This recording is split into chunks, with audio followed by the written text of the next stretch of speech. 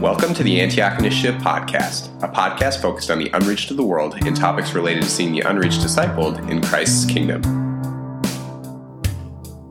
In this episode, a missionary named Dustin shares powerful stories about how God is moving amongst new believers.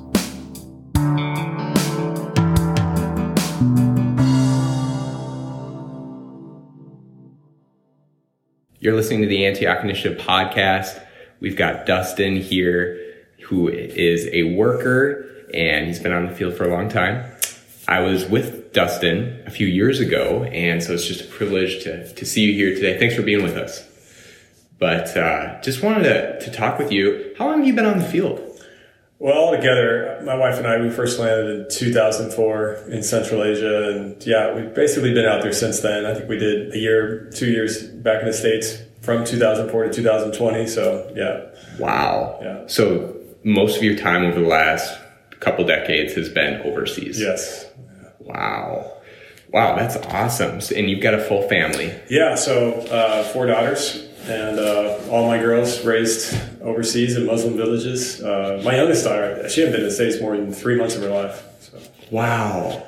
Well, obviously you don't know anything different, but I'm sure there's been a lot of pros and a lot of difficulties too, huh? Yeah. I mean, there's challenges wherever you live. And we've made the most just of, just the context of our family, just being loving and caring. And most of the time when their kids are young, we're their world. So, the best father I can be, best example of, what a loving husband looks like. And yeah, so most of it's been really good. Cool. That's awesome.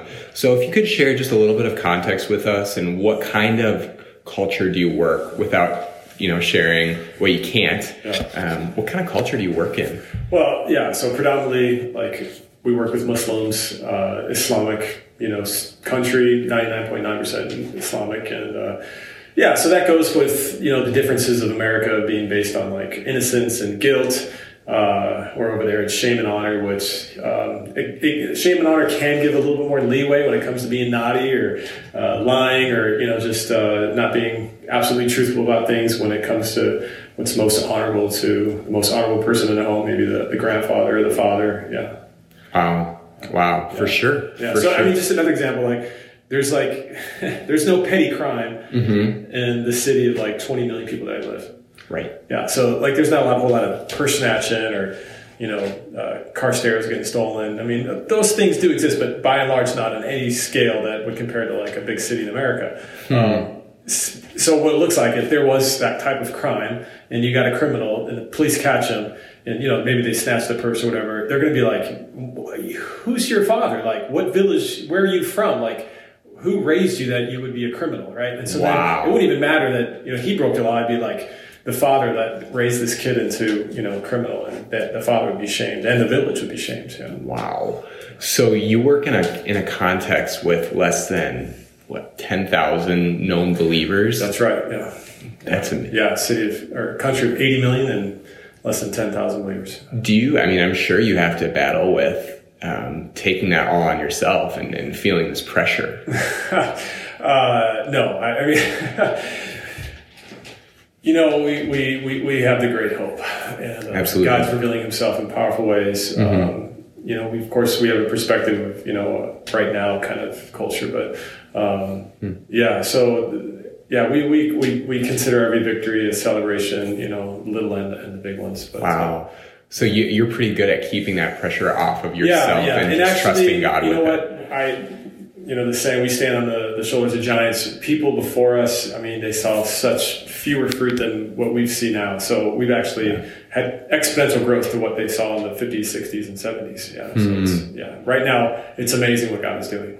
Wow. If you could just share a little bit into what you're just saying there with what God is doing, what sticks out to you when you say that? Yeah. So for instance, we met a man last year, and we had an internet ministry where we're just kind of trying to find people who are God-fearing, people that are interested to read the Bible for the first time. And so we just kind of run ads on Instagram or Facebook, and even in Google search, we purchase on the search engine so that our website comes up and say, hey, we'll give you a Bible, just name and address, gives your information. And so we sent a Bible out to this guy He's older than me. And when he got the Bible, he was so excited.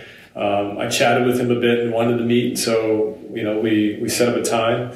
Going into this, there's always kind of a risk, like, it could be a setup, and we've been set up before, and they're just Quran students that are, wanting to meet a Christian to argue with them and convert us. Wow. Those can be fun, though. Yeah. It's like, not a bad setup. Yeah, you're not going to argue somebody into something because they can be argued out of it, right? So right. Beyond that, That's a good point. Yeah, so then we meet up, and, one of the first things he says is, I've waited 20 years to meet a Christian. Wow. And that speaks volumes because, for 20 years, what have we been doing, and this guy's, he found out that he had roots in the Pontic Greek people. He found out his grandmother was Pontic Greek, was a Christian, and so he said to me that he never gave his whole heart to Islam, knowing that his grandmother was a Christian. And so then he wanted to meet a Christian, and he had a longing in his heart for 20 years. And he was kind of actively looking for a Christian. Yeah, right. I mean, but he lived in a city of 1 million people, and little to no known believers. Yeah, right. So that was like easy pickings, right? Mm-hmm. So he just kind of walked into that conversation, shared the truth, shared who Christ was, and I think we were meeting all of his expectations because Christ is all of that, right? He is the Prince of Peace, and right. He's the King of Kings, and so good. He walks on water, he calms the storm. So, I mean, he ate it all up, and he wanted to believe before he had the information, the truth. Wow. So he was just he just jumped right in. So he was a believer, and his discipleship looked genuine from the beginning. He was an older gentleman, a man of honor. Just carried himself well. Carried his words had weight to it. He's an accomplished man, educated man, a family man with 2 kids, grandkids. So that was exciting. That was really exciting. So we plugged him into our fellowship, and people loved him. He's very gentle, already just willing to just to grow, and he was willing to leave his culture behind. It was just like a puzzle piece for him, and it just clicked for him. So, wow, how long ago was that? So this was a little over a year ago. Okay. Yeah, a little over a year ago. Okay. Wow. So then this past spring, we were locked down with COVID restrictions, right? And the way it worked is we couldn't even cross county lines. I mean, we were locked in our houses at times. So you guys weren't really meeting as a church? No, yeah, the police weren't allowing it, so everything was shut down.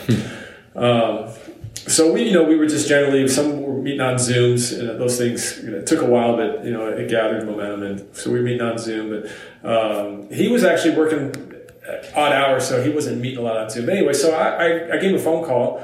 And his son answered the phone, and we got talking, and I was kind of curious, what's going on with your dad? How come, he's not has his own phone? And so then he explained to me, he says, well, listen, some things have happened that I'm trying to understand because, this past winter, my grandfather died. And so then my father became the head of our entire family. So he's the oldest brother.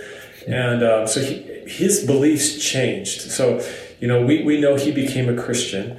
And when he became a Christian, and then he became the head of our family,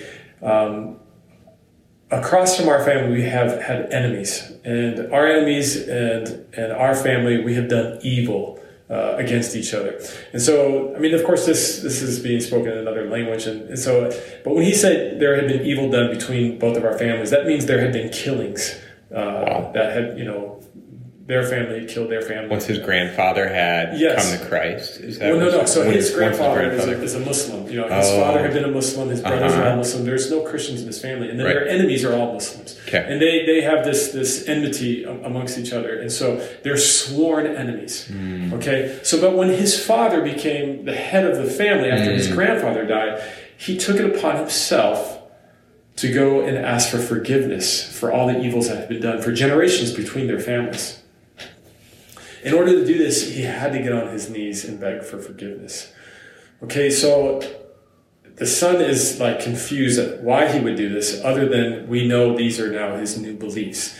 But this brought a shame on their entire family because they did evil against them, right? There's no forgiving when when there's, innocent bloodshed, or, there's killings and this type of so then his brother, his uncle, the son's uncle, found out that his older brother asked for forgiveness and shot him 4 times in the chest.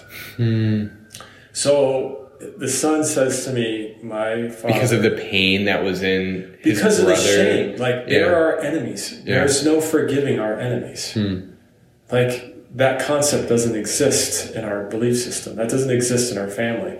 But Erkan made this decision. And so he's asking me, why would my father make these decisions? And so I'm theologically helping him understand the characteristics of Christ, is that Christ commands us to forgive our enemies. And so in a believer in Christ, as your dad is now a follower of Christ, he made that decision that he's no longer going to have this enmity as the head of the family. He didn't, shame his father by doing this, but after his father died, he took the initiative as the head of the household, head of the family.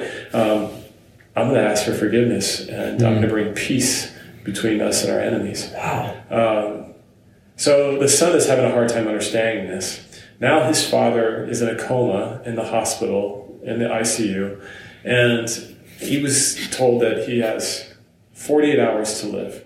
So in the next 48 hours, they're going to decide, it'll be determined whether or not he will survive this, live or die. During that time, he's asking a lot of questions. I'm asking a lot of questions too, because if he's to die, I need to go and show my concerns, my care, my condolences to the family. I'm going to lead this man to the Lord. I'm going to baptize him. I'm discipling him. And I'm an important figure in his life, and I want to be there at his funeral. So I look at my wife, and I'm like, we have 48 hours. I gather the believers. We all, I just say, hey, let's pray. And the local believers say, we're going to be fasting. And that was the response, which was beautiful. Wow. My wife and I, we've been discuss, what does it look like if I go to this funeral? If the brother was willing to shoot his own brother, of course, I'm just going to assume that he would shoot the man who, brought Christianity, to this family. Right. So my wife and I, we prayed, and these type of prayers were surrendering, what am I willing to give up?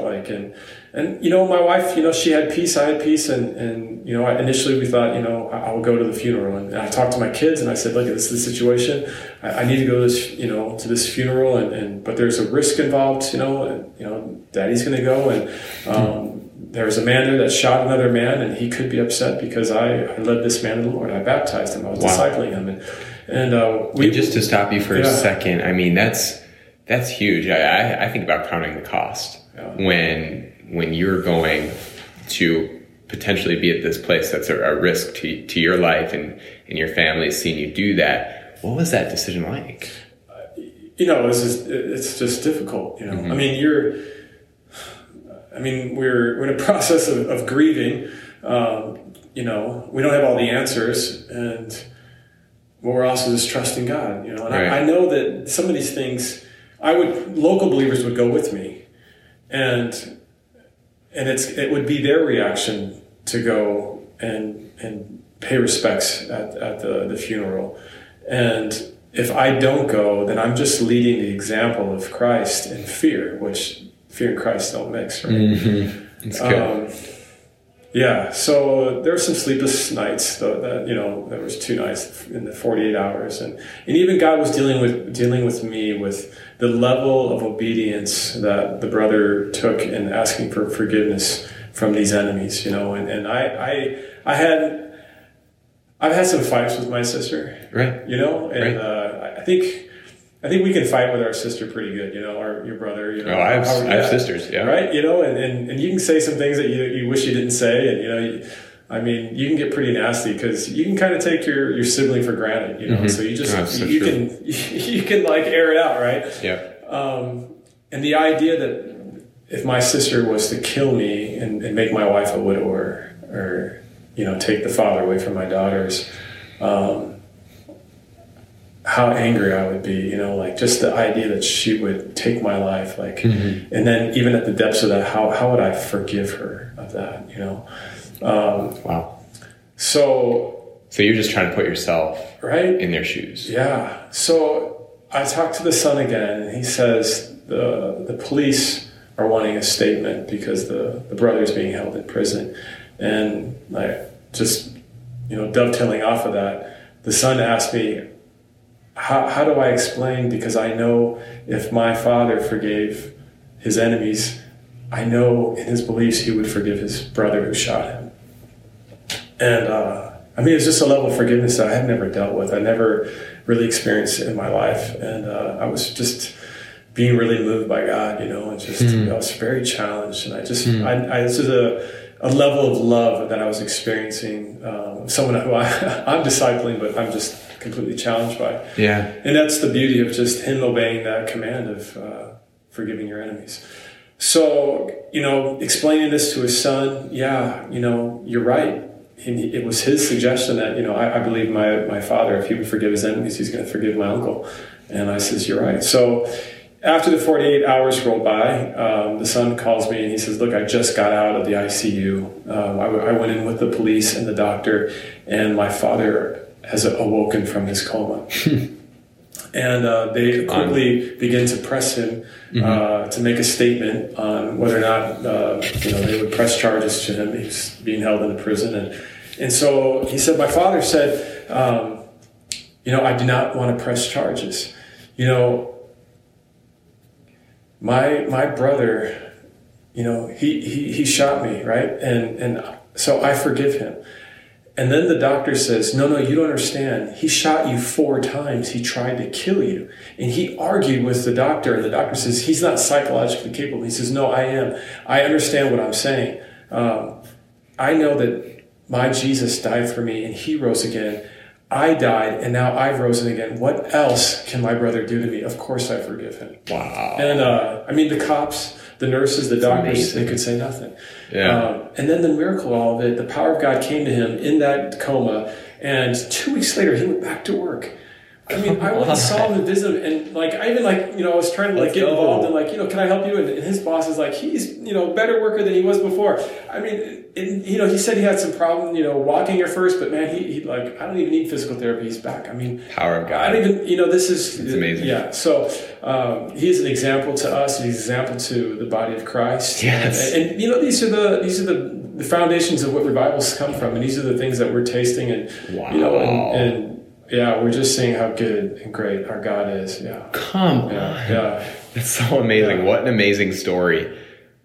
I just can't even fathom that level of forgiveness it takes. Wow.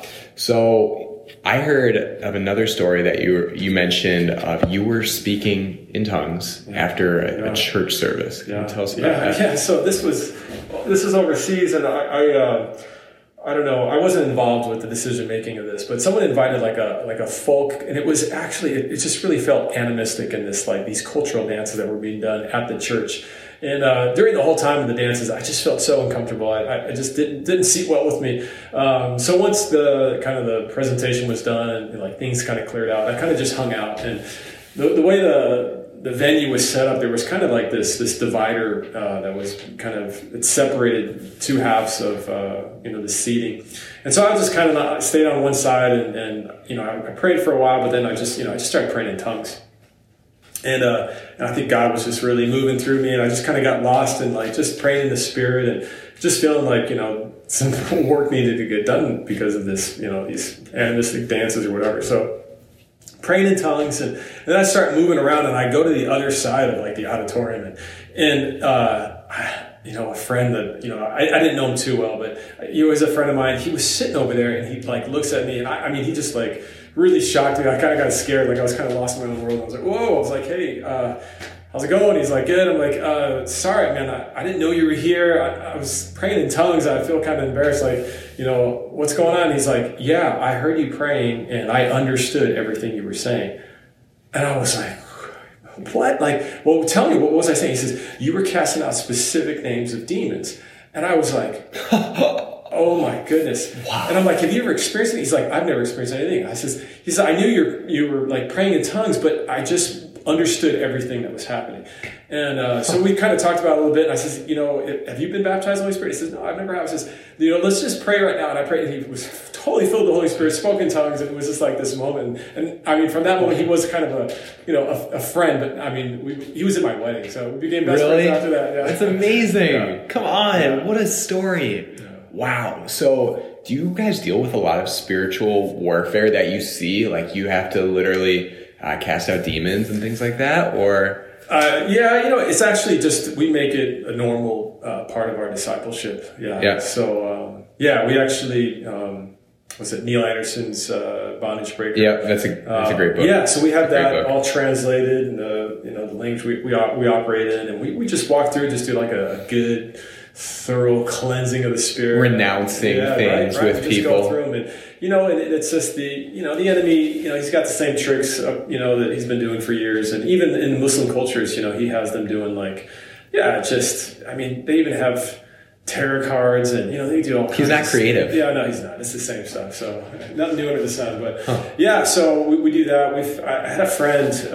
Actually, this was my wife. She was discipling a lady, and she said, "Hey, she'd given her life to the Lord." I could tell that salvation story was quite miraculous. But she got I'll just jump into this. So she got saved, and then there began to be some spiritual activity in her home. So her husband was okay with it. He actually was part of a very minority sect of Islam that his family had been a part of, and they were wiped out. So some of the sects actually by the Sunnis were killed, and he was a survivor of this sect, but it was like his great-grandfather was a leader of it, and like his great-grandfather and his grandfather were killed.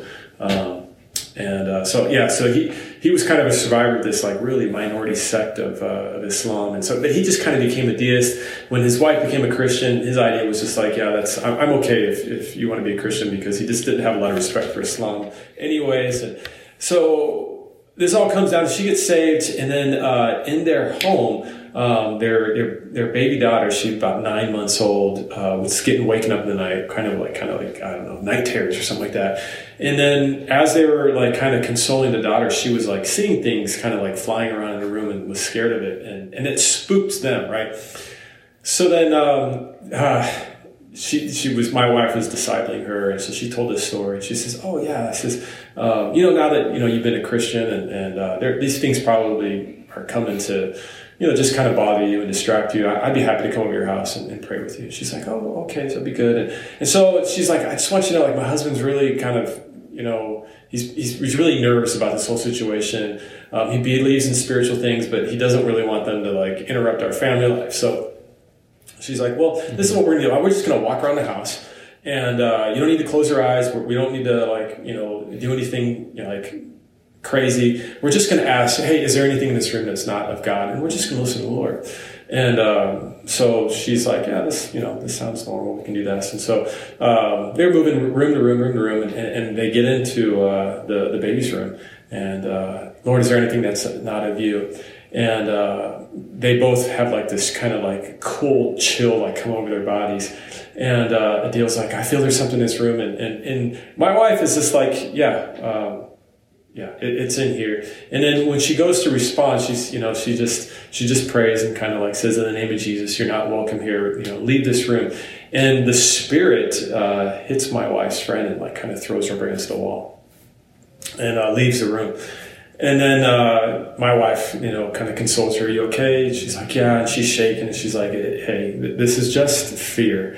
And you know that God loves you. You're not alone. Like it's going to be okay." So they leave, and they go into the living room, and Amy says, "Hey, do you know if there's anything that's unclean that's remaining in this house, remove yourself?" And it's the lady says, "I can see it. It's over there by the door." And so my wife says, "Well, this is your home. And, I'm not doing anything other than just commanding it to leave in the name of Jesus. I want you to go over there and kick it out."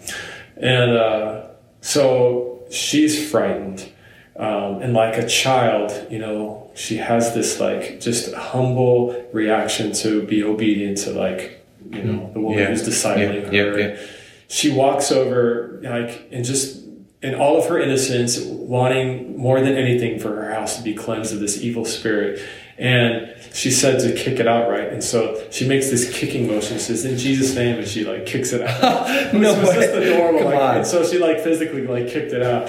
And then there was, the atmosphere changed, and the presence of God was there, and they had peace. Amy prayed over her and asked the Holy Spirit to fill her, and she was filled with the Holy Spirit. And, and when it was all said and done, kind of the point of all of it, she looks over at my wife and she goes, hey, so I called you and I told you about like this experience that we had with our baby, and she was seeing something and I'm really thankful that you came right away, but did you know that this was going to happen?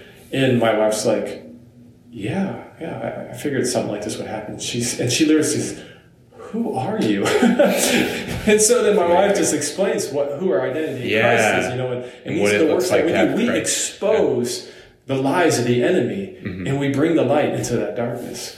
Wow. What an amazing story. Talk about spiritual warfare, right? Literally kicking the demons. I know. Out. Yeah. That's amazing. And I think about faith like a child, and I can just imagine when you're in a culture of so many people are just lost and you're bringing the light, it really does require having this childlike faith. So, well, Dustin, I just thank you so much for being with us and sharing these stories. They're super encouraging to me and to the body. So thank you, and good luck on your travels. Right on. Enjoyed it. Bless you guys.